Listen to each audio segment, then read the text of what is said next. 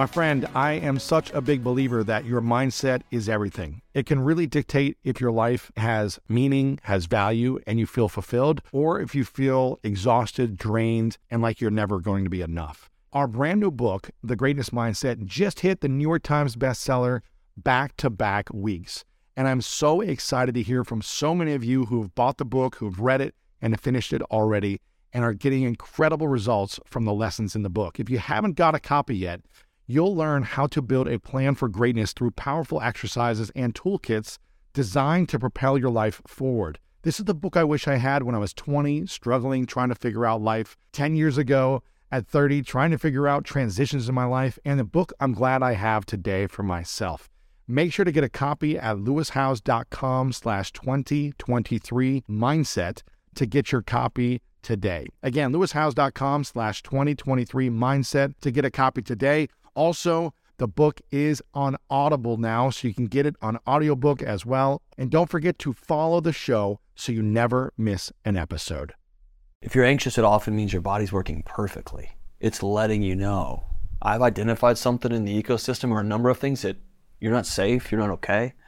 And in our culture, we're so uncomfortable with that alarm system that we race up, we climb up, we pull the batteries out, and it gets quiet, and we go, we numb it, distract, we run away from it, and then our house burns down around us.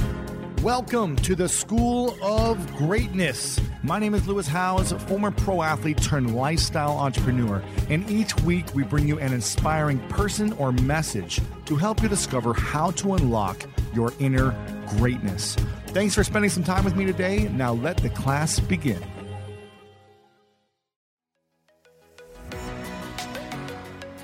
Welcome back, everyone, to the School of Greatness. Very excited about our guest. We have the inspiring Dr. John Delony in the house. Good to see you, sir. Thank you. Welcome to the show. Appreciate you are a double PhD and a mental health expert who works with a lot of people who are struggling. People who are hurting, suffering, and struggling with things they're aware of or things they're not even aware of, but they know something is stuck inside of them, and you help them really understand the anxiety, the suffering, and the struggle, or the stuckness in them. You help them be aware of it, and you help them have steps on how to break free of it. So I'm so excited that you're here. You've got an amazing new book out called Building a Non-Anxious Life. It's available right now. And I'm curious, what do you think is the root of anxiety for people? Is it a societal thing? Is it a family history thing? Is it they have too many options? Is it that they have no options in their life? Is it that they have bad self-talk? What is the root of anxiety? And how can we be aware of that so that we're not thinking that we are bad or wrong, but this is actually something that a lot of people deal with? So the true honest answer to your question is yes. Yes. Anxiety is simply a smoke alarm in your kitchen, letting you know that something's on fire. And it can be, your back bedroom could be on fire, your bathroom could be on fire, your couch could be on fire. It's just letting you know there's smoke in the house. And so I love that how you asked that question, because if you're anxious, it often means your body's working perfectly. It's letting you know. I've identified something in the ecosystem or a number of things that you're not safe, you're not okay. And in our culture, we're so uncomfortable with that alarm system that we race up, we climb up, we pull the batteries out, and it gets quiet, and we go, we numb it, distract, we run away from it, and then our house burns down around us. Interesting. And so there's a new conversation happening in mental health circles, which is we spent 150 years telling people that their bodies are broken, their minds don't work right. What if their minds are working perfectly, and the world we're constructing around each other is telling our bodies you're not all right anymore? And so I think anxiety could be, like Dr. Wendy Suzuki says, it can be a friend. It can be a loud and annoying friend and a crippling friend, but somebody trying to get your attention for the good. When someone is feeling a sense of overwhelm and their anxiety is heightened throughout the day, or they feel like I can't get any sleep because I'm anxious about something, I feel like something's off, and it's almost becoming chronic now. It's happening for weeks, months, years. How do they get out of that? You know, I know there's lots of different tools, but how do they eventually get free of anxiety? Or do we always have some level of anxiety? So what I don't want to do is live in a house without a smoke detector. I don't want to be in that home. It's not safe. And so I'm not going to go to war with anxiety. What I'm going to begin to ask myself is this: why does my body keep identifying things in my ecosystem, in my environment, in my relationships that tell me I'm not safe? And that's the question we got to answer. So I'll say it this way, and it's a little dramatic and a little bold. If your body has identified you're lonely, if your body has identified, and you know the great Bessel van der Kolk, body keeps the score. If your body is letting you know that I think you're about to get fired, if your body's letting you know, hey, you got 6 figures of student loans and a mortgage and 2 car payments, it would be failing you if it let you sleep all night. It would be failing you if it let you sit fully present in an intimate moment with your romantic partner. It'd be failing you because death is at the door. Wow. Right? And so instead of, I need to figure out some hacks to sleep throughout the night. No, you're waking up at 2:30 in the morning because your body's doing its job. You're not safe. The goal is to try to figure out, okay, what's my body identifying that's not safe? That's the work. Not because you'll sleep. You'll sleep. You will be able to wake up without coffee or have coffee because you want it, not because you have to have it. Right. Your body will take care of itself most of the time. There's some outliers, right? There's some medical conditions. There's some outliers. Most of the time, if you solve for a healthy environment, if you solve for a healthy you, your body won't sound the smoke alarms because there's nothing on fire. Right. Would you say that addictions in our world are highly linked to anxiety? I think addiction is, so going back to the analogy about the smoke detector, addiction is getting up on a ladder and duct taping a pillow over that alarm. Numbing it. I can't hear it very loud. Numbing That's it. Right. I'm gonna Netflix my way through it. I'm gonna drink my way through it. I'm going to pornography my way through it. I'm gonna text somebody I'm not married to feel that aliveness. I'm gonna go around it. I'm gonna distract myself from what is that alarm trying to tell me? Because it's often easier to, I don't say easier, it is a safer path sometimes, especially in the beginning, to just have another drink than to sit down with your wife and say, I think we have to rebuild this thing or it's over. Why is it so much easier to drink, sleep with multiple people, chase work accomplishments and work longer hours, smoke, do drugs? Why is it easier to do that than to have a vulnerable conversation? When anytime we have a vulnerable, courageous conversation, it's almost like it doesn't fully go away, but we feel a lot better and a lot more safe when we do that one action. Over years, some people do, of addiction to numb an anxious thought. I don't think we have a picture of what you just said looks like. I don't think most people, particularly men, don't have a picture of another man in their life sitting down and saying the words, I was wrong. Wow. Or saying, I hate that you're going through this. I'm not going to try to solve it, but can I hold your hand? Son, can I hold your hand? Daughter, can I hold your hand? Spouse, can I hold your hand? We don't have a picture of that. We do have a picture of the man at the bar having a drink. We have the man on the motorcycle, the man shooting up. We have those images. And so I think there's a default setting that says, okay, I feel this way. I don't have a picture for it. That's why men who learn how to be vulnerable, that's why women who have been through, especially women who have been through abusive situations, who are willing to tread into scary territory and be vulnerable again and potentially get hurt again. Right. And open their hearts again. Man. Yeah, it's hard. But that's a powerful, brave move because there's no model for it.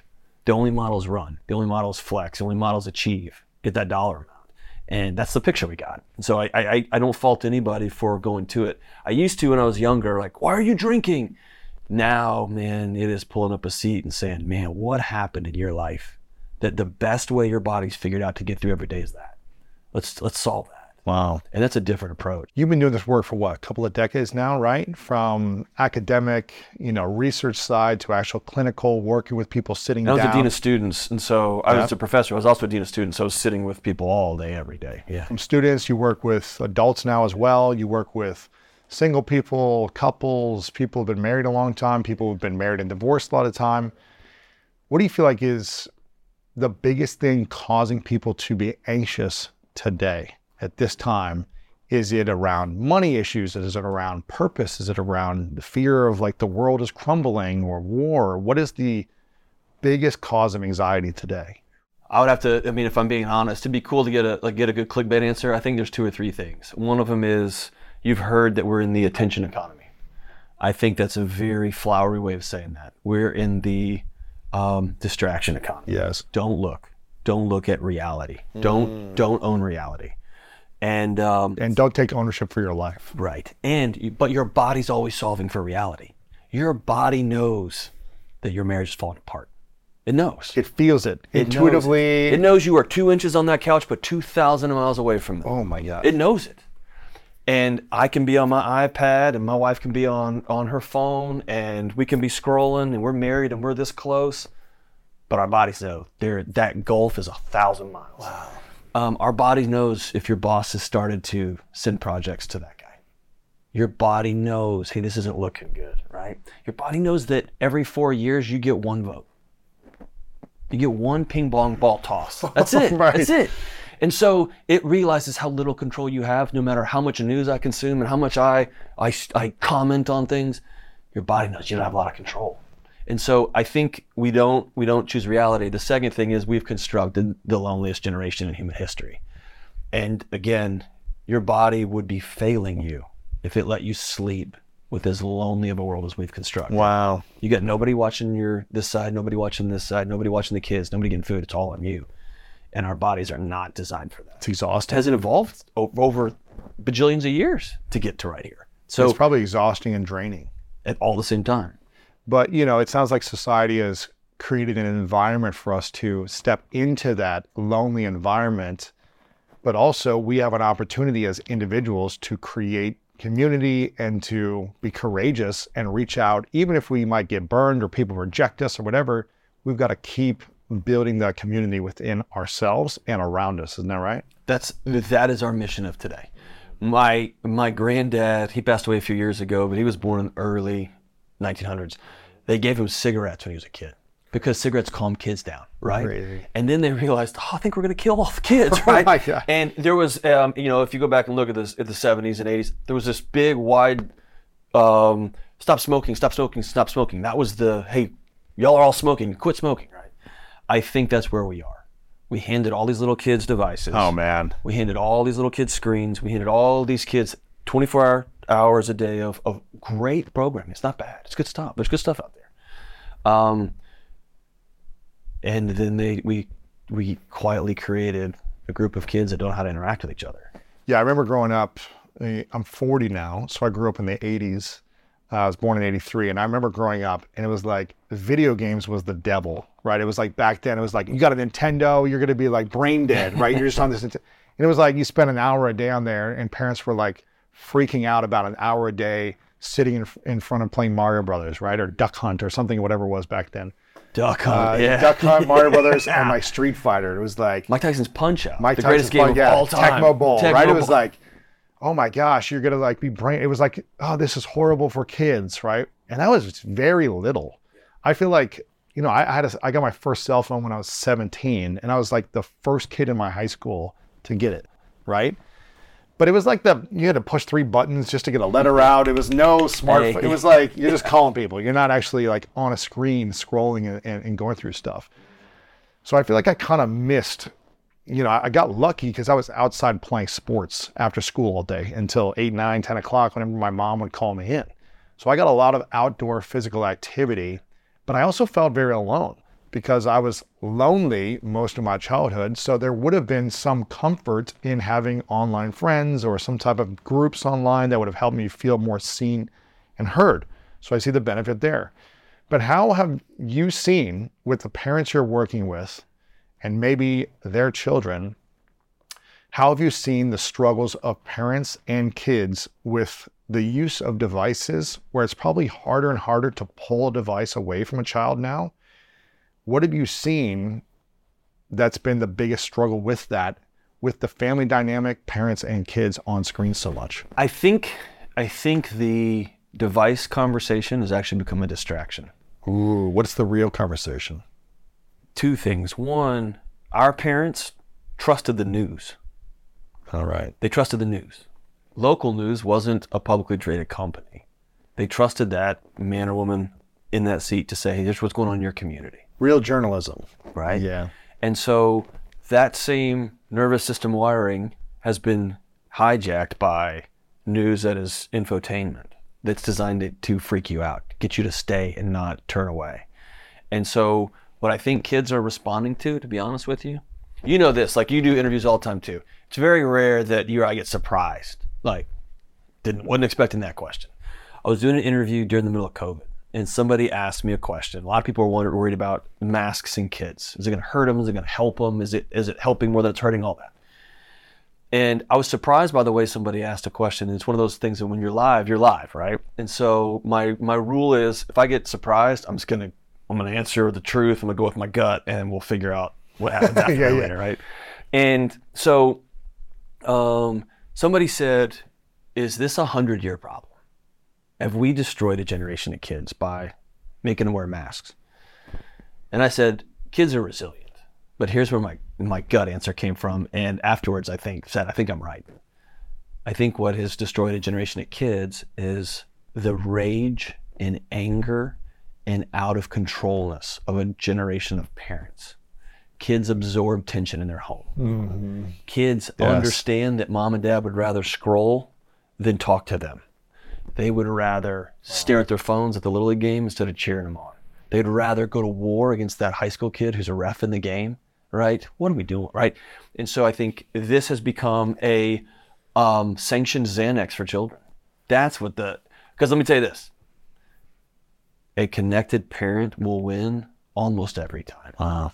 If a child has to choose between and a dad on the floor. Eye to eye, listening, connecting. Yeah. Yeah. That's a tough thing to beat. But kids know when you'd rather be doing something else. Right. And so I think the device, as bad as it is, I'm pathological in my house. My kids are out of the conversation with cell phones. So I'm a weird parent. They don't have cell phones? No, goodness no. How old are your kids? I have a 13-year-old who's in 5th grade. He was the only one. Right? And so the only one without a cell phone. So he's feeling like, am I missing out? We've had some hard conversations. Like, Dad, I'm being left out. And he's right. And I've made my friends are texting each other. They can't text me. And I've made some concessions. And when his friends come over, every one of them hands my wife their phone, and their parents are like, they love it. Right? And so it's both ends. It's both ends. Yeah. Right? But I've told my son, you're right, and so I'm gonna figure out some ways we can connect. But I can't give you the whole world. I can't let every company and predator. I can't give them access to your bedroom. Wow. And so there's that. But I think the bigger picture is that means I have to parent. That means I got to go to counseling and deal with my anger and my anxiety and my rage, so that I can sit with my 13-year-old and say, "How's your day?" And he's not trying to prop me up. That's a different level of work, man. That's another game. It's a different game. And you're in the mental health, teaching and training world. Yeah. But it doesn't mean you're exempt from having to do the work yourself. No. It means I got to be first in line. Right. If you're going to be a person of integrity. Sure. Yeah. What was the biggest thing that you had to face internally over the last few years once you started to realize this, as your kids are getting older and you're like, I need to step up in a different way? What was that thing that you needed to face within yourself? I mean, sitting down, there was a moment my wife and I had a confrontation in my little basement gym, and I left the house and checked into a hotel when I was writing this latest book. Really? Like an argument or some type of... Yeah, the way it went down was I've worked in education for 20 years, which means I've worked for nonprofits for 20 years. And I've been on salary and working on call 24/7, 365, hospitals all night. You get up the next morning, you go back to work. That's just the job, and you get a paycheck. If you write another book, you'll get paid again. If you go do the speaking gig, this is a whole new world. And it was exciting and wild, and I didn't have an off switch. I didn't know what that meant. But I did know that kid who grew up pretty poor with a dad who was a police officer and a minister, we're going to have groceries all the time. And so you hit the gas and you start looking for esteem and book sales and all these things. It's an old cliche. And what happened, my manager called and said, "Hey, we got these 2 speaking gigs you really wanted." And I was cheering in my basement, like, yeah. And my wife came downstairs. She says, "What are you cheering?" And she was smiling like, "What are you cheering about?" And I said, "I got this one gig and I'm pretty sure we got the other one." And her way of dealing with conflict, she's very wise, and she usually will step back. And plus, I'm a lot, right? She'll step back and we'll circle back, and she'll say, "Hey, I want to talk about what happened yesterday." She didn't do that this time. She stepped into my space, which is rare. And she said, Your gym is kind of your sanctuary, or like your safe space. Yeah, kind your of. man cave. Well, and I'm super excited. I'm all sweaty. I'm cheering. And she said, I'm watching my husband die. Oh. And she said, the pie piece for how much I love you and the pie piece for how much money you make is full. And then she said, you could take these speaking gigs. Great. I'm not going to hold you back. But do not say, this is for me or for the kids or for our legacy. This is for your ego. Wow. And then she said something that floored me. She said, John, we have enough. And Lewis, I didn't have a psychology for that word. I didn't know what that meant. I was a poor kid who was trying to prove myself.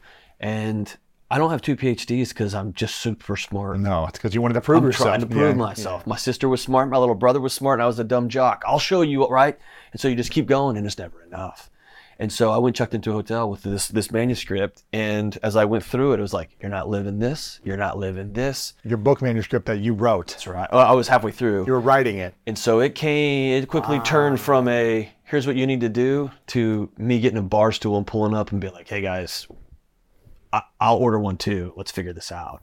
And so that was hard because it was a matter of like, you got to go see. And you and I, like we talked off air, I had to go, you challenged me privately. And I had to go see a trauma counselor and have some conversations I had never had. Wow. When was this? This is within the last year and a half. I mean, this isn't long ago. And like, I'm here, right? We have the book. I've got the radio show. I've got the stuff. And it's almost like the floor keeps like, okay, now you're ready for the next level. Whoosh. And now you're not ready for the next level. Whoosh. If you're willing to put the work in, I think the paths open themselves up. One of my favorite parts about my job is that I get the opportunity to travel a lot. And in fact, I'm recording this right now while I'm in Mexico. And actually, I was thinking about something that I wanted to share because I get a lot of questions from so many people about different side hustle ideas. So here's one for those of you out there that are on the go a lot like I am, or traveling a lot. When you're staying in your Airbnb on your trips, have you ever thought about how you could be making extra money by hosting through Airbnb while your home is vacant? If you're interested in an extra stream of income, Airbnb hosting is an easy place to start, and it's like giving your home some company while you're away. Your home might be worth more than you think. Find out how much at airbnb.com/host. Where were you most anxious in your life during that time? What was that anxiety running through your head? That I'm not enough, even though my wife says we have enough, or what was the... Well, it was one of those, so I preach all the time about connection and friendship. I preach all the time about reality. I preach all the time about health and healing, like dealing with your old traumas and all this. And do that a #1 best-selling book, Lewis. All my dreams came true. Mm-hmm. And then you hit the road. And then you're doing a podcast. And then you go to this meeting and you got this interview and you do this. Speaking gigs and this, yeah. You're on the road. And I looked up and I remember I was in an SUV when the head of publishing had his cell phone. We were going to a book signing and he handed it back behind me and handed it to me. And it said, #1. This is my last book. He pulled over. I feel good. It was awesome. We pulled over. Dave Ramsey calls me, first call, and he's like screaming, all right. I called my mom and I called my wife. And then we pulled over to a liquor store and we got some champagne and we had it in plastic cups in the car. Went to the book signing and then I went home and I waited for all my buddies to call. And they didn't call. They didn't know. And I felt weird because I was like, I haven't talked to you guys in 9 months. These are my best friends on the planet. I skipped all of our monthly meetings. I skipped our phone calls because I was on the road. I was doing this. And I realized I had gone back into old patterns of isolation and loneliness and trying to think my way through things. I'd started skipping workouts. I put the extra fries on there and it was slow. Right. And I'd started reading a lot of comments and internalizing that stuff, right? And you keep going down that path and suddenly your body quietly starts sounding the alarms. And I found myself an anxious mess. And it was my wife who had been down the road with me before who was like, man, I remember this guy. Because her body starts saying, you remember last time he did this? Yeah. And so I think it was all of it, man. And I think anybody that wants to snake oil it and say, it's just this one thing or just this one thing, I think that's too reductionistic. We've created a chaotic life and we try to call it normal. Wow. And then we're out there playing whack-a-mole with symptoms, right? And so I think it's tackling it head on, walking into the anxiety and saying, all right, I'm going towards the alarms. What's on fire? Let's figure that out. Wow.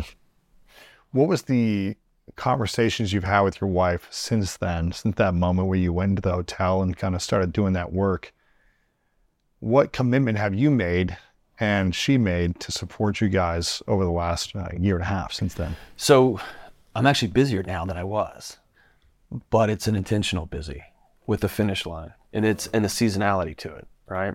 Right. If we were to go into winter and the meteorologists were like, we'll let you know when warm's coming, it would be a disaster. Or that crazy heat wave we've had this last summer. It's different when you know, like come March, the sun comes back out, right? And so in July of this year, we knew there's a book coming out. Book comes out this fall. I'm going to be on the road. I'm going to be busy. Let's start putting relational deposits in the account now. Let's be fully present with kids. Let's not be on the road for the next 2 months. That means we're going to sacrifice some money. That means we're going to sacrifice some X and some Y and some Z.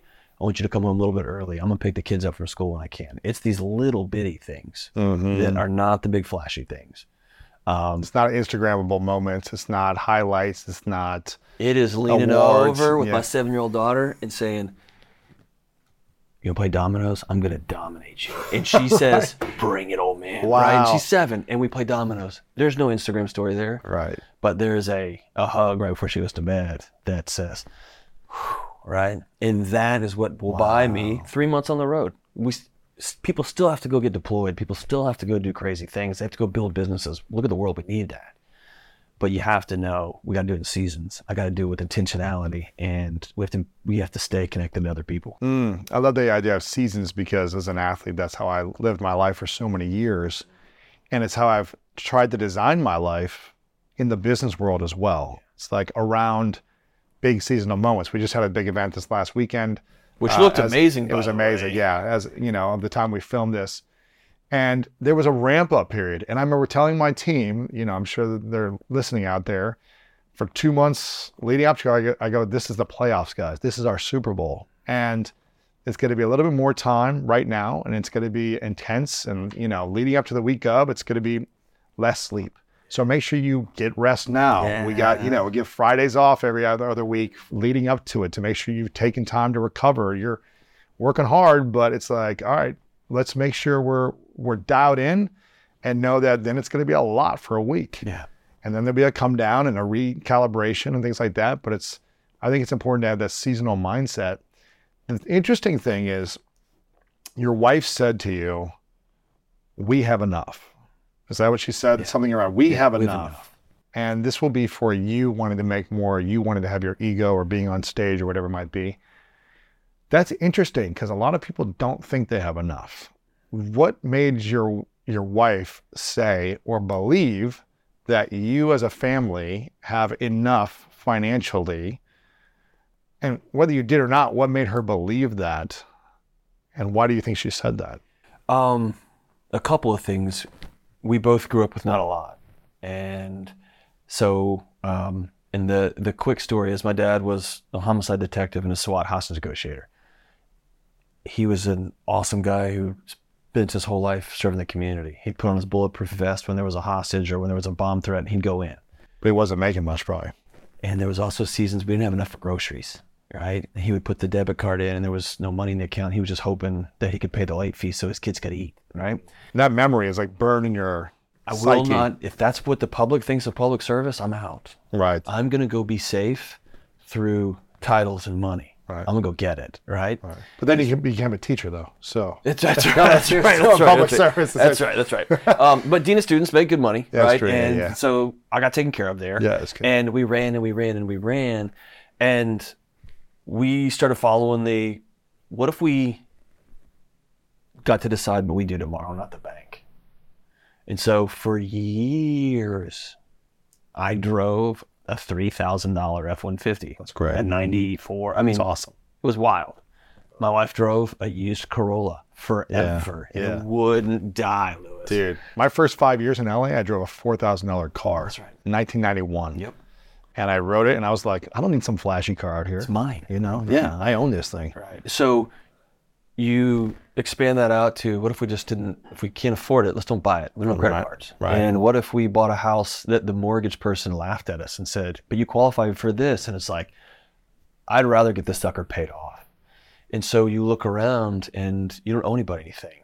Then enough changes, right? Mm-hmm. The algorithm for enough is different. Interesting. And beyond that, you know this, there's they call it mailbox money in our world, but you set up some things so that we're going to be okay. Right. Some residuals coming in, some stuff. There's some things on the calendar. We're going to be okay.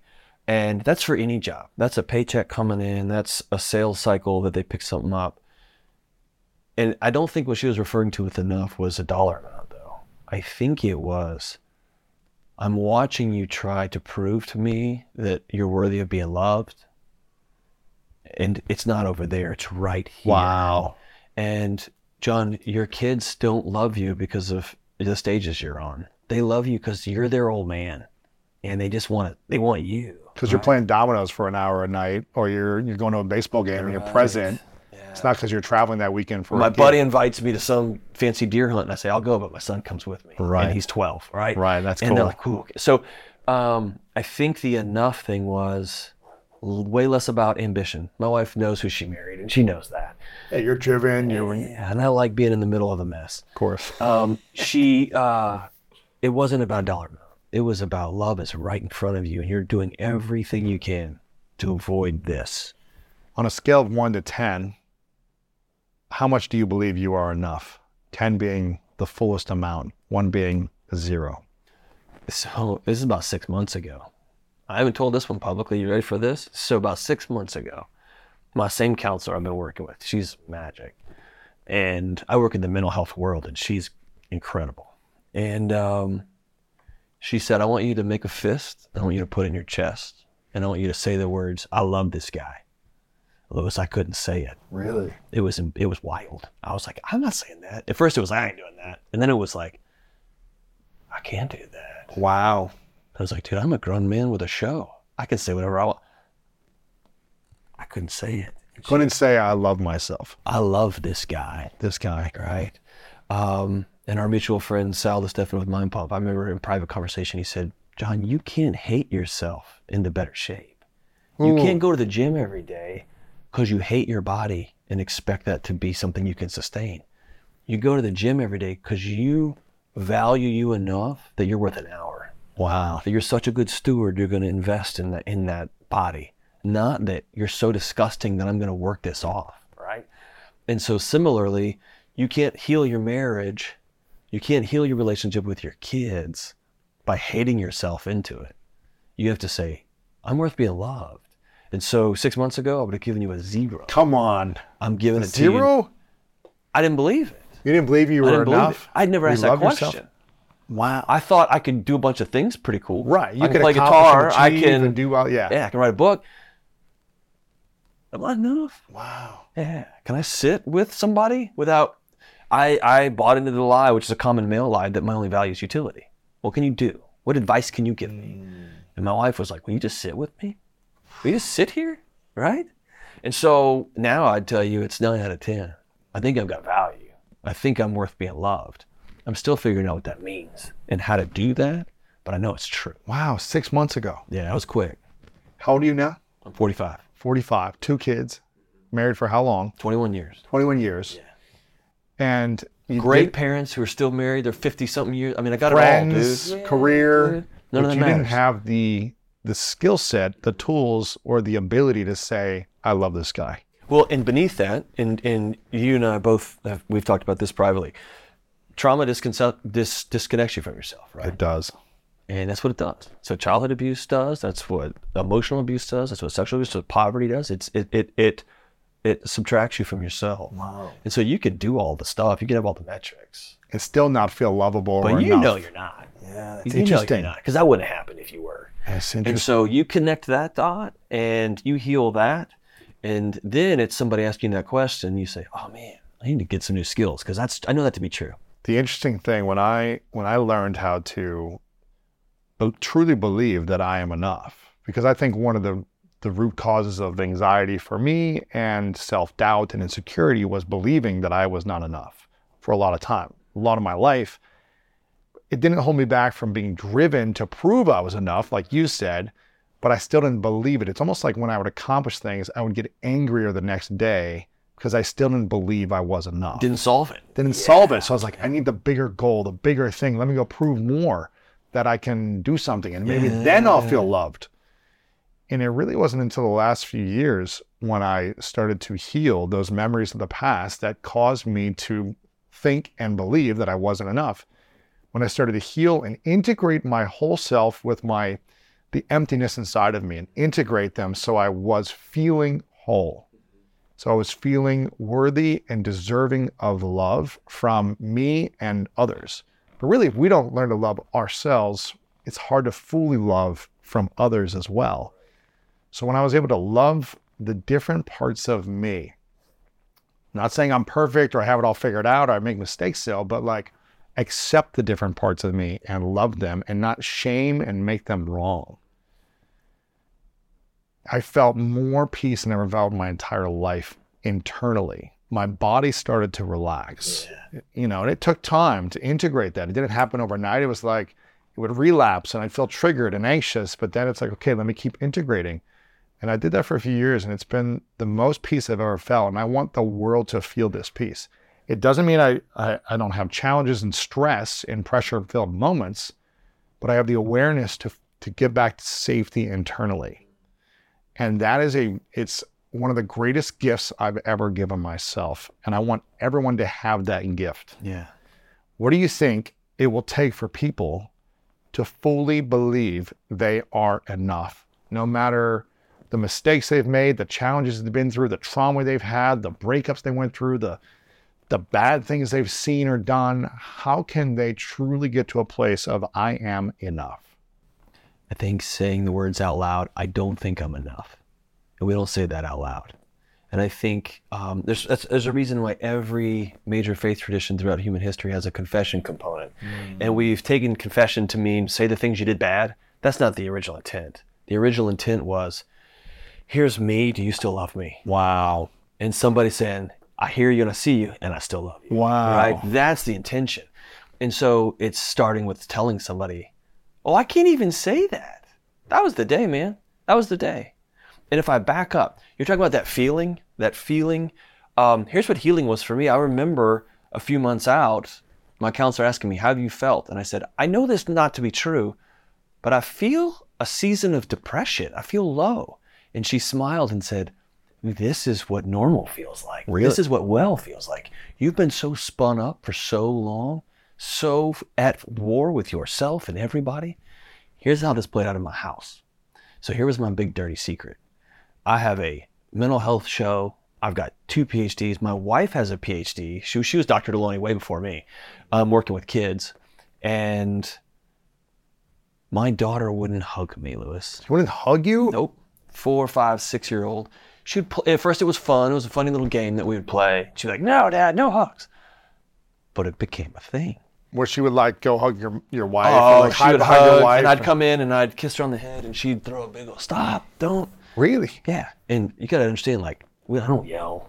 I don't beat my kid. I mean, I don't swear in my house. I mean, I'm a pretty boring, laid-back guy. And at first it was funny, and then it was like, I need to figure this out. And then it started to really bother me. And my wife, one day, in her very calm, quiet way, as she does, she's so wise, she said, you're always preaching about neuroception, that scanner that's always scanning your environment. Am I safe? Am I safe? Am I safe? She said, what if that teeny tiny 6-year-old little girl, her body for some reason is saying, you're not safe. Wow. And I said, I don't yell. I don't. She goes, yeah. But that nuclear reactor in your chest is alive and well. And that in combination with our conversation was, I'm going to go talk to somebody. And I said a sentence a few weeks ago that I had never said before, which was, will you get off me? Because now I'm her jungle gym. Okay? So healing in my house, I'm still learning, kind of like being on a boat all day and you get on the land and it's kind of wobbly. I'm still figuring out what that feels like. 45 years, man, of fight or flight. But my daughter feels it. And she's all in. And her body says, that guy's safe. He's my home base now, right? And so I'm with you. I wish everybody could feel that. I could feel that. And let me tell you this too. You mentioned this doesn't solve the world's issues. It doesn't. I had a cousin who passed away suddenly several months ago. And somebody I loved, he was goofball. He was kind of out there, but I loved him. because 15 or 20 years ago, my wife and I said, hey, we both grew up with not a lot. Let's do the work. Let's become a Corolla family so that we don't owe anybody any money. It's going to be awful. We're going to have to forego vacations. We're going to have to forego fancy things. Just last year, she said, hey, could we get furniture in the house that matches? And I was like, after 2 decades, it's time, right? So what if we created a world we didn't owe anybody anything? My cousin dies. I bought 2 plane tickets, not because I'm rich, but because we don't owe anybody. We've worked hard. We flew out of Houston. I got to go up to his casket when the room was empty, and I got to say what I needed to say, and I got to cry. Wow. And I had the privilege of being heartbroken and sad, but I wasn't anxious. I wasn't anxious about it. Well, we got to travel to his funeral, and I can't afford to take the time off of work, and how are we going to, I don't have any money. We got to put these on credit card so we can travel. I had the privilege of not being anxious, but just being really sad. And I think in our culture, we pathologize life, normal things. You're supposed to be heartbroken if you get dumped. You're supposed to be brokenhearted if someone you love passes away. That's life. But what if we created a world that wasn't anxious so that we could fully experience this tough stuff, and we could fully experience my 7-year-old girl leaning across the table and goes, I'm coming for you, old man. And then she puts a double 5 domino down and it's game on, right? Wow. What if we could fully be there? That's the non-anxious life. Wow. Why do you think is you mentioned this about people caring more about their feelings and wanting the world to evolve around their feelings, something around that. I can't remember if that's exactly what you said, but why do you think, feel, or see that there seems to be a trend of narcissism, self-interest, and my feelings and my beliefs are the things that matter most. So you need to change, this system needs to change, everything needs to change to fit my feelings and protect my feelings. Why do you think that is happening more so? We've clipped the strings. Esther talks eloquently about this. We've clipped all of the common strings that bind us together with a common story. For however long you think the earth has been around, our relationship to our gods told us what we're going to wear, what your role is, whose job is what job, what our values are, what you do and don't do. There's been tons of oppression. I'm not saying it's all great. I'm just saying that's the way it worked. And then we cut all the strings. None of that's real, guys. If it can't be randomized control, double-blind studied, it's not real. It doesn't exist.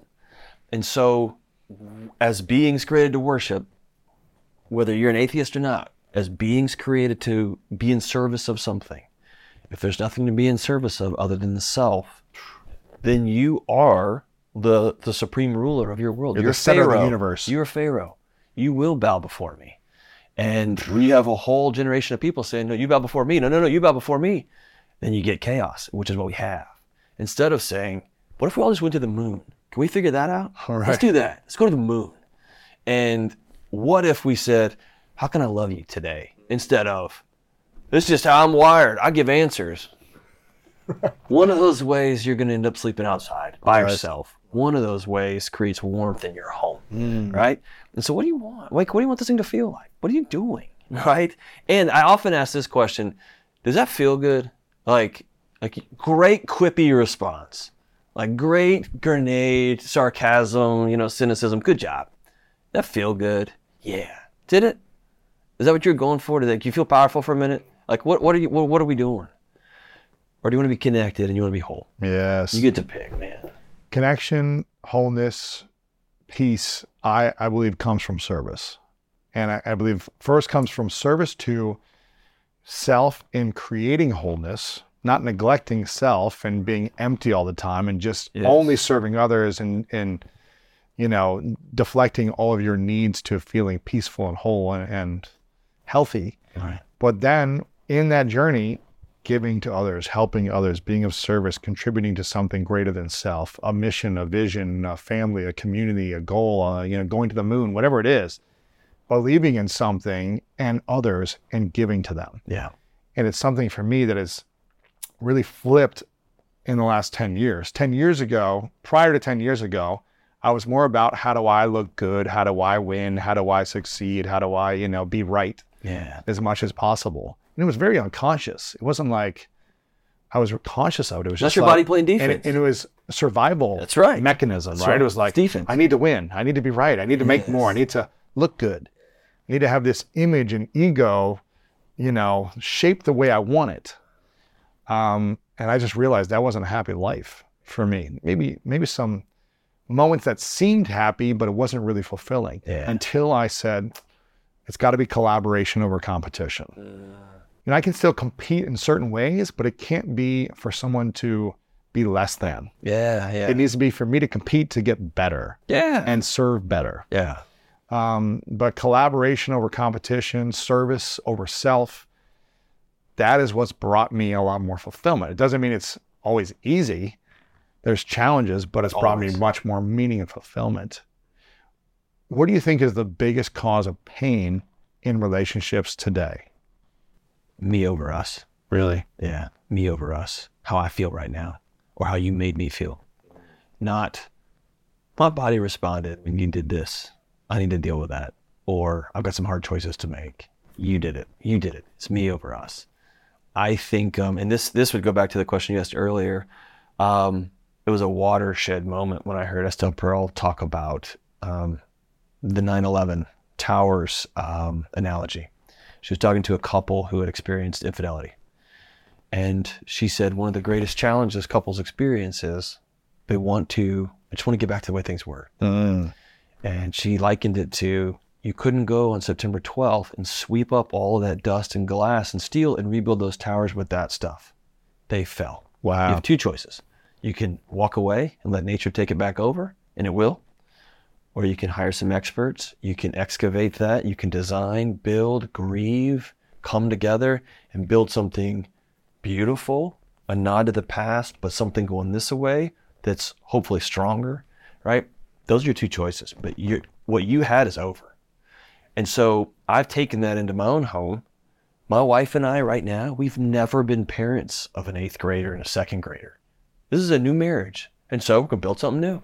It'll have a lot of the features of the old one, but this is new because 8th graders stay out later than 2nd graders, right? Right. We're used to going to bed at 9 o'clock. I ain't doing that anymore because I got to pick them up, right? So we have a new marriage. And if you keep saying, I just want to get back to the way it was, I just want to get back, you end up dragging each other back. And so if we said I do, then us becomes number one. Wow. And that's not a popular thing. But I know I got to exercise, I got to eat right, I got to get some sleep so that I can show up for us, right? So it sounds self-serving, but it's not. I got to do these things so I can be whole, so I can show up for what we're building new. On your show, the Dr. John Delony show, you have a lot of call-in aspects as well. Where people are calling you. Yeah. You're coaching. They're telling you their challenges. You've been doing this for the last few years now. What is the big reasons for struggle in relationships or causes of divorce that you're seeing lately? I know kind of historically what that is. Is it more financial burden? Is it more, is there infidelity or people wanting more to like sneak around? Is it a lack of intimacy? Is it family dynamics of the other families? What is the main cause of friction in relationships or marriages today? I think if I'm looking at symptoms, it's going to be money and infidelity. Really? Some scale of infidelity. Yeah. Some version of. And people are calling in and telling you about this They're stuff, telling me right? wild stuff, yeah. Underneath it, I think it's a broader picture. Terry Real talks about this beautifully. The world changed, and men just want things to go back to the way they were, and women want men to do new things without a new set of tools. Give me an example. And so you've got how's the world changing for men and women today in relationships that you're hearing about? I watched it in my house. It growing up. I'll give you this a good example. So my dad's a homicide detective. He's a bad dude. He's a smart man. He's very fair and very kind and also a good guy. But he's also right a lot. You don't win arguments with a hostage negotiator. He's got a good, He knows how to build a case. He can build the evidence around a case. So my mom grew up in this culture that Christian women had no business going to college. You have a job and a role, and this is it. At 41 or 42, she went back and took her first, and she didn't go back, she took her first community college class. Wow. And my dad, everybody had been supporting her. You should go. She finally did it. Then the next semester, she took another one. And then she had one professor say, "You're real smart." No one ever said that. She went again. At 57, she graduated with her PhD. At 63, she got tenured at a university. And this past summer at 70 something, she did her last summer at Oxford. Okay. Holy cow. So it's this wild back half That's of her awesome. life. But in my house, in real time, I watched somebody who hadn't gone to college, who didn't know she had a voice, who was reading this literature for the first time and being like, "Hey, wait a minute. I think you're wrong." And I have an opinion. Here's my belief. Here's my thought. And I think I'm right. Well, that changed the dynamic of our home, right? And my dad is a super forward-thinking guy. He's like, "Okay, I know you're smart, but this feels like this way." And Texas homicide detectives don't have feelings, right? No, right. And so it was them learning together. They've been married 50-something years, and I got a ringside seats to, "You better learn some new tools, man," because she's in a world where her voice matters now. She's in a world, and think of this, in 1970 when my mom got married, she was not allowed to get a mortgage without my dad's signature. She couldn't get a bank account without my dad's signature. We think that was 1,000 years ago. That's my mom. And so to grow up in a world where you got to go have your husband sign for you to get a checking account, to all of a sudden you're teaching at Oxford and you're in London by yourself in your 70s, that's a big arc. And it's easy to go, "Yeah, I should just be that way." There's a lot of relationship like, "Okay, I so badly want to love you right now. I don't know how. I'm out of tools. The tools I have were from the old era when I had to show up and sign for you. Can we learn together?" Wow. Right? And there's a humility there and there's an empathy there, and let's figure it out. And so I think in a world now where we expect everybody to be everything. You're a co-earner, you're a co-parent, you're a co-manager, Co-lover, you got to be beautiful until you're 90 because we're going to be sexually active until we're 1,000 years old. You got to be. We have to believe the exact same things about this whole list of things. That's a lot. Nobody can carry that. That's a lot. Right? And so the world shifts. And so if we can always remember, us comes first. What does that mean? That means sometimes I tell my wife, "I don't know if I believe this anymore. I don't know if I believe this particular thing about our faith tradition." And she doesn't go, she goes, "Man, tell me more about that." And she asks me in a month, "Hey, what do you think about that? Like, have you been reading on that? I read this book because you told me about that and I want to walk with you. I read this book. Have you read? Let's invite this couple over because they're real smart and they think this way too. Let's hear what they have to say." That's a different path because it's about us. It's not about being right. It's not about me, not about my discomfort. It's about us. If you can keep that in mind. That's big. When people change their beliefs in a relationship around politics, money, religion, parenting, family, whatever these things are, does that hurt a lot of relationships long term when you had the similar beliefs when you first got together the first few years, but 5, 10, 15 years down the line, we've got some different beliefs that we don't believe anymore. Can you still make a relationship or marriage work with a lot of different beliefs? Yeah, we confuse values and beliefs. What's the difference? Values are what we anchor into. This is who we are. We value everybody's welcome at our table, period. We value curiosity. I just read this thing and this is wild. Let's figure that out. We value community. We believe in fill in the blank. We value faith. Why in the world would you read a book if you weren't open to having your beliefs changed? That's why you read. That's why you listen to this podcast, because you believed that cupcakes were the best food for you. And then you get a diet expert on here and they're like, "That's going to kill you." And you go, "My beliefs are different. My values of I want to live a healthy life and be a good steward of my body." We both value that. Cool. We were both told that endless amounts of cardio was the best way to be healthy. We value being a good steward of our body. Hey, I learned a new belief. We got to do squats now. Oh my gosh. Interesting. And so I think couples don't make enough space for, I want my wife's beliefs to change. I want mine to change. Our values, that's where you get when I don't value hospitality anymore. Now we got to sit down and figure that out. I don't value family like I did. We need to talk about that. And so if couples say, here's who we're going to be. Let's put that on a wall in the house. Boom, we're going to anchor into this. And then our beliefs, man, I hope those change over time. If I still believed what I believed when I was 18, God help us all, man. Wow. You know what I mean? Why do you think this is fascinating? I really like this concept of values over beliefs. And really allowing your beliefs to be flexible or open-minded beliefs, but it sounds like a lot more stronger foundation of values, but loose but flexible beliefs. Is that what I'm hearing you say? Is like be open-minded to your beliefs being shifted or evolving. Yeah, I saw this in a way that was really transcendent during COVID. So I grew up the last 20 years, my professional life, I grew up, if you will, in the university setting. So I don't remember who it was. I think it was King's College. I'm going to make it up. COVID kicks off and bam, we think, making up a number, we think 35 million people are going to die. Every scientist I knew, and most of the scientists I didn't know, there were epidemiologists, that were modelers, that were virologists. They said, awesome, game on. And they go to their model with their data and the new data and the new data. And then within a couple of weeks, someone goes, boom, we think it's 12 million. And the scientific community cheers. We're less wrong. We are 35 minus 12 million people safer. Hooray. And I had just left the university and gone to a media company.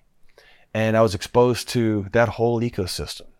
And I realized politicians and many media outlets don't have oh, thank God we were wrong. Thank God. We've got new information now. No. If you state it, you got to die on it. If you put a belief out there, it's the end of time. You've etched it in concrete. The value should be, we're going to find the right answer. We value truth. I believe this is true today. If I get some new information tomorrow, I should come out with trumpets. Yeah. Dude, we got new information. Interesting. Because we value truth. We don't value being right. We don't value being first. Wow. That's a big difference. And so now, there's problems in the scientific community. There's a lot of people sold out. There's issues. But by and large, the picture was, when you do a scientific study, you reject the null, right? Like, I want to be less wrong. I want to find out if I'm wrong or not. Not, I will go to the ends of the earth to make sure you know I was right, even when I'm wrong, right? Wow. What a different world that is. It's a different way of approaching the world. So I celebrate literally when my wife comes in and goes, hey, I just have been praying over this. I've read something new. I sat with a counselor the last 4 months. I think I believe this right now. The homeostasis of our home isn't threatened by that. In fact, it's celebrated because we are building us. I might have to say, we need to build a new marriage around that because it's new. But we value curiosity. We value belief in one another. We value our marriage. We value our kids. And so let's figure that out. But we can't grab onto those beliefs. They'll kill us. They'll drown us. They'll pull you into water. It sounds like most people that get into a dating relationship or a marriage don't have a true value system that they communicate with each other. They're not clear on it. They're not clear on the vision of their relationship. Correct me if I'm wrong, but it seems like a lot of people, and this was my whole history, get together based on chemistry, chemicals, feelings, and it's harder to talk about values. What are 3 things that you think every marriage should do before they get married to set themselves up for the most success possible? I'm not saying the least amount of challenges, but the most amount of peaceful experience of a relationship they could have. Diminishing or, lessening some of the challenges that would come later if they didn't do.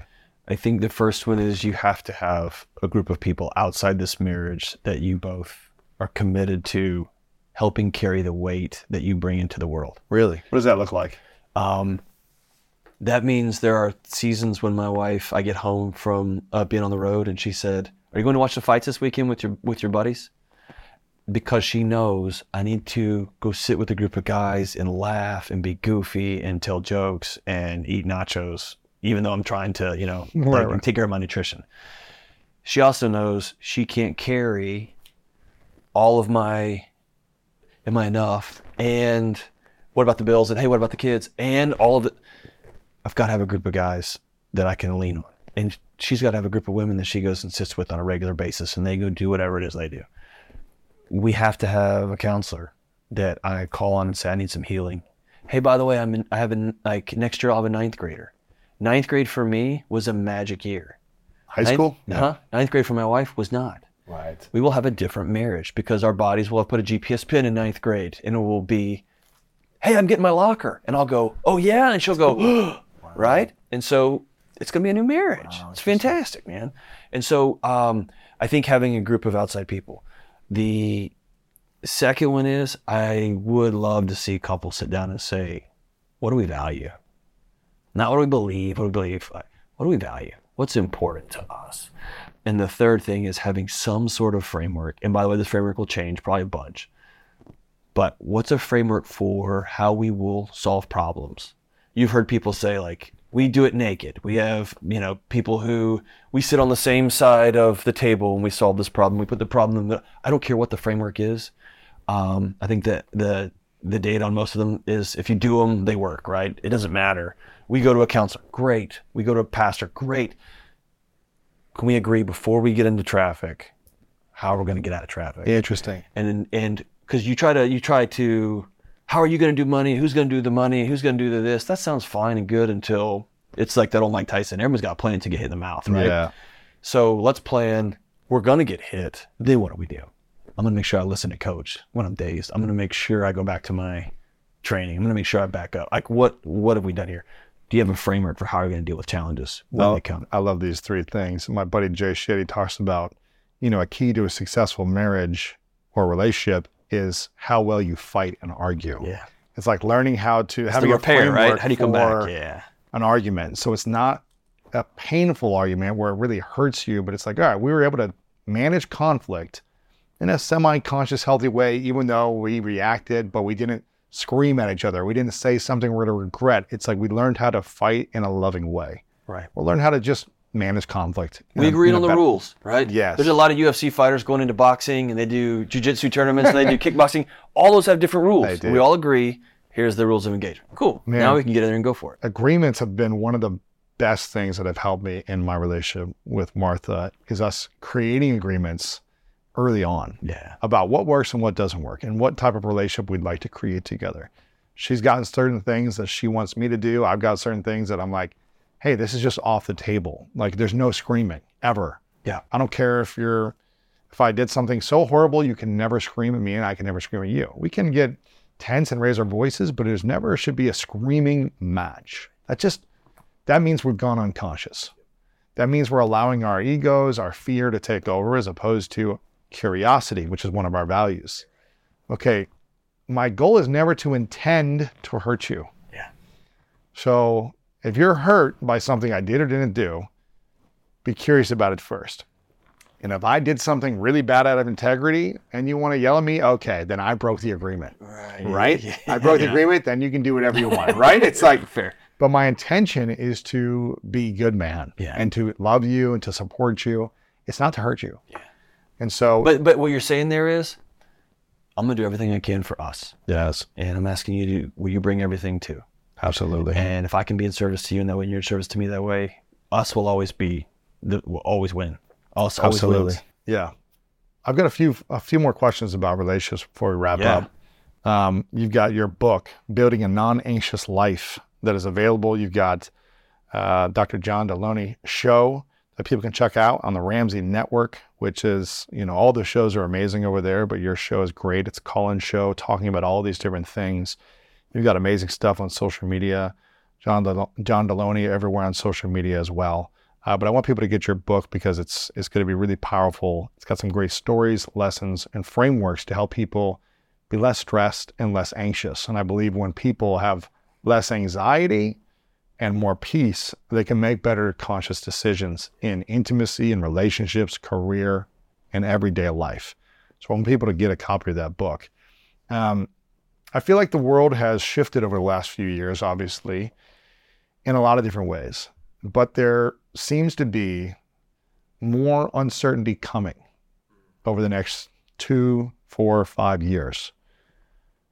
How can people set themselves up for better love and relationships with all the uncertainty of the economy potentially crashing in the next year, of presidential elections that come and go, of roles continually shifting and dynamic shifting in relationships? How can we set ourselves up for peace and harmony in relationship under chaos over the next 3 to 5 years versus more and more breakup, more and more cheating, more and more divorce? Man, that's a great question. Out of the gate, I would suggest 2 things. 1, come to terms with the person in the mirror. be a person that other people can love well. And instead of saying, how do I keep from everybody keep us from breaking up, am I a person that people don't want to break up with? Right? Interesting. And so, how can I make my life great sim to love? Like, how can I make my life anti-fragile? How can I make my life anti-fragile? Anti-fragile. When things fall down, how can I have created a world where I can stand up? If you don't owe anybody any money and interest rates go up, that's annoying.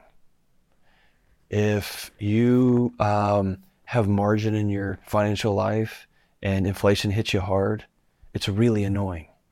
If you have an emergency fund without a credit card and you just put some money in a bank account, not for if, but when something goes sideways and your air conditioner breaks, the most annoying thing is who's got to call, not how are we going to do this, right? And I know that sounds madness with the apartment rents for what they are, how expensive everything is. I know it sounds wild, but every day after day, call after call, I've had the privilege of the last 3 years to listen to folks who just said, I'm out of the system. I'm out of the matrix. I'm not going to go to a restaurant for the next 3 years. I'm going to pay my student loans off. So you know what I don't care about? What the next headline is about student loans, forgiveness. They're not forgiven. Right. I don't care. I'm out. Yeah.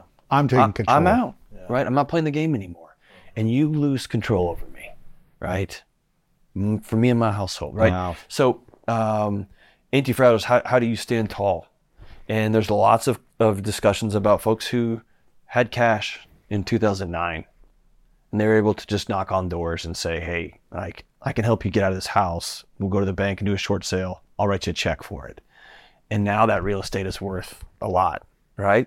But they were in a position. Most of us will not be in that position. We just have enough money just to go knock on doors and buy houses. But how can we do that at the micro level? Do I have enough money that if there's a big recession, do I have a pocket where I can still tip really well and take care of my waiter at Waffle House? Because I know he's struggling. Can I do that? Do I have, can I just create a long-standing, what if I started right now with every Monday night, we have a couple of families that show up at our house and it's the clean out your fridge night. I'm not cleaning my house for you. I love y'all. You bring whatever casseroles and half a bottle of wine, whatever you got, come to my house. We're going to start that now because I know in a year, in 4 years, in 6 years, something's coming. It is. Let's stop pretending. It might not, it will. Whatever it is. Your mom will get sick. The economy will fall apart. Somebody will get elected that you hate. Whatever it's coming. What if I had a core group of people already in a rhythm that this is who we are and this is who we're about. This is what we do. What if, right? So it's creating that world, not if, but when something goes sideways, what will that look like? I love this concept because I feel like this anti-fragile life, I feel like more now than ever, people take every little thing so personally. Yeah. Very thin skin. Yeah. Everything is an offense. Everything is a bothering. Everything is hurting their feelings or offending them in some way. And maybe it's justified. Maybe it is offensive. But allowing that person to trigger you that much means they have power over you in some way in that moment. You're giving them power. You're giving them your emotions and your reactions. And you're pulling your energy away from a vision, away from service, away from health, away from friends and family, into this offends me, and I'm going to let it consume my energy for the rest of the day. And I'm going to tell everybody. Yeah, and I'm going to infect gossip and this and that into other people about what is personally triggering me. And there's a difference between taking action on something that is unjust and saying, I'm going to act on this. This is unjust and unfair, and this is going to be of service. I'm going to be of service to ending this. And you can do that without things taking you, making you feel so overwhelmed that you are fragile. Yeah. Because a fragile person is unable to take action effectively, right, in my opinion. Yes. And your nervous system is going to get wired up. So you're going to get... It won't be effective action. You won't be effective, right? And you're going to be more exhausted. You're going to be more tired, all these things. Let's be honest, too. When Dr. King was walking across that bridge, he was told with no uncertain terms, you're going to get killed walking across that bridge. Yeah. And he walked across the bridge. We don't have a reference point for justice. If you take a stand for that, now that is, let's cascade crap on everybody so he can take you down at arm's length. You want to get involved, go get involved, but you're going to get hit in the mouth, because true justice, walking and sitting with hurting people, you leave some blood on the floor too. That's what that means. And so minimize how many hills you want to die on, and be ready to die on that hill when it's time. And that doesn't mean go with your, with your big emotions. You go with your training and your data and your years of experience so that you can show up and be effective. Absolutely. That's a different world. So that story I told about my wife saying there's enough, I told that on another podcast, and it spun up. What do you mean? It took on a life of its own. Really? I was stunned by it. I was like, what in the world? I didn't post this. Another podcast posted it. It took off. And then the comments started pouring in about my wife. How dare she? She better back off, just like a woman keeping a guy down. I mean, it got ugly. And Lewis, at first I got pissed. It was instant. And then you don't get a vote. Right. I gave my wife a vote. I asked her, when you see me drowning, will you reach in and help? And when I see you, I'll reach in and grab you too. And she saw her husband drowning. She said, I'm watching you die. And so all of the people from the nickel seats saying, oh yeah, you don't get a vote. I didn't give you a vote. Right. And you can say what you're going to say, man. Yeah. But you know who I know is in my corner? My wife. Yeah, it's interesting. I mean, one of the 4 Agreements, which is one of the best-selling books of the last, a few decades, is don't take anything personally, right? And I think what I take away from that is don't let things affect you so much that it takes you off your course, off your vision. Something might affect you and make you be like, oh, I don't like this. Let's make a change with it. But don't let it ruin your day. And also, I've given 4 or 5 people access. Yeah. There's 4 men in my wife, 5 men in my wife who I've said, if you see me from afar, if you hear me in a room, you stop the music and you turn the lights up and you say, that's not who we are. Right. I've given you permission. Call me out. Give me that feedback. Absolutely. Yeah. If you see a train coming at me and I'm just singing and dancing, shove me out of the way. Yeah, exactly. But other than that, right? All these opinions, yeah. It's a politician, man. It's a company trying to make money. Yeah. The news those are publicly traded companies. Their job is to give me truth. Their job is to get clicks. I'm not going to give you. Yeah, me. man. I need that for my daughter. I need that for my son. I need that for my neighbors. Right? Yeah, I don't get that. Building a Non-Anxious Life. I want people to get a copy of that. They can check out that. They can follow you on social media. They can check out your show, John Delony show on the Ramsey Network. You got a lot of great stuff. I read your other book, which was... On Your Past, Change Your Future. Man, that's powerful. Thank you. I read that right before I went on your show. Yeah. And I was like, man, this is really powerful. I really like it. You've got this. Hey, can we say that, though? You don't do this very much, and I know you'll probably edit this out. Please don't. People don't know that about you. Like, that you have people on your show, and they don't know that you're the guy that will go be on somebody's show and buy their book with your own money. I would have mailed you 50 of them if you'd asked for them. And you bought it with your own money and you read it as you walked into my house. They don't know that about you. That's what makes you special and unique. That's hospitality, right? That is, I see you and I'm going to come sit with you. We'll figure this out, right? Of course. That's not a man coming to war. That's a man coming to say, let's break bread and figure this out. Absolutely, man. Dude, that's who you are. That's awesome. I appreciate it, man. Awesome. Yeah, I mean, I got this little book at the Barnes & Noble. I saw this. Your face was right there on the thing. I was like, man, I got to get this book too, because I don't think I hadn't gotten this book yet. And I was like, hey, it's here. I'm going to support you. This one's great as well, Redefining Anxiety. But a lot of great stuff you're doing, man. I really acknowledge you for getting uncomfortable, because it's easy to give advice to people. It's hard to take your own advice. Yeah. It's harder to do the work yourself than it is to give the advice. And I know you came from an academic background as a dean and, double PhD, and you could say, I've got all these things figured out. But for you to have the courage to step into your emotions in a different way and process them in a way you never have done before with your wife, with your family, to your daughter, essentially resisting you at arm's length, kisses and hugs for years, to now her jumping all over you, speaks a lot about the work you're doing on yourself. Speaks a lot about the inner world that no one will ever see, from your show and the books and all these different things, because there's a lot of people that can write a great book, but isn't a great human being. And you're doing both. So I acknowledge you for showing up. And it's not perfect and you've got bad days here and there, I'm sure, but you're showing up and you're doing the work, and that's a beautiful thing, man. That's what we can all ask for. So I want people to get that. I acknowledge you for that. I've got 2 final questions. This is called the 3 truths. It's a hypothetical question. Imagine you get to live as long as you want to live, but it's the last day on earth for you. And you get to accomplish and experience and live beautifully all the things you want to do. But for whatever reason on this last day, you have to take all of your work with you. This book is gone. The content you've created is gone. This interview, it's gone from our world. But you get to leave behind 3 lessons to the world. This is all we would have to remember you by. I call it 3 truths. What would be those 3 truths for you? Wow, Lewis, that's a great question. So the 3 truths that 2 of them I got from home and 1 of them I got from my wife. The first one I got from my dad. When it's on fire, you go in. When everybody's running out, you go in. The second one is from my mom. There is no such thing as I can't. There's no such thing as too old. There's no such thing as too far on the margins. There's no such thing as excuse. You pick up a machete, you head into the jungle, and you start carving a path. And I watched her do it.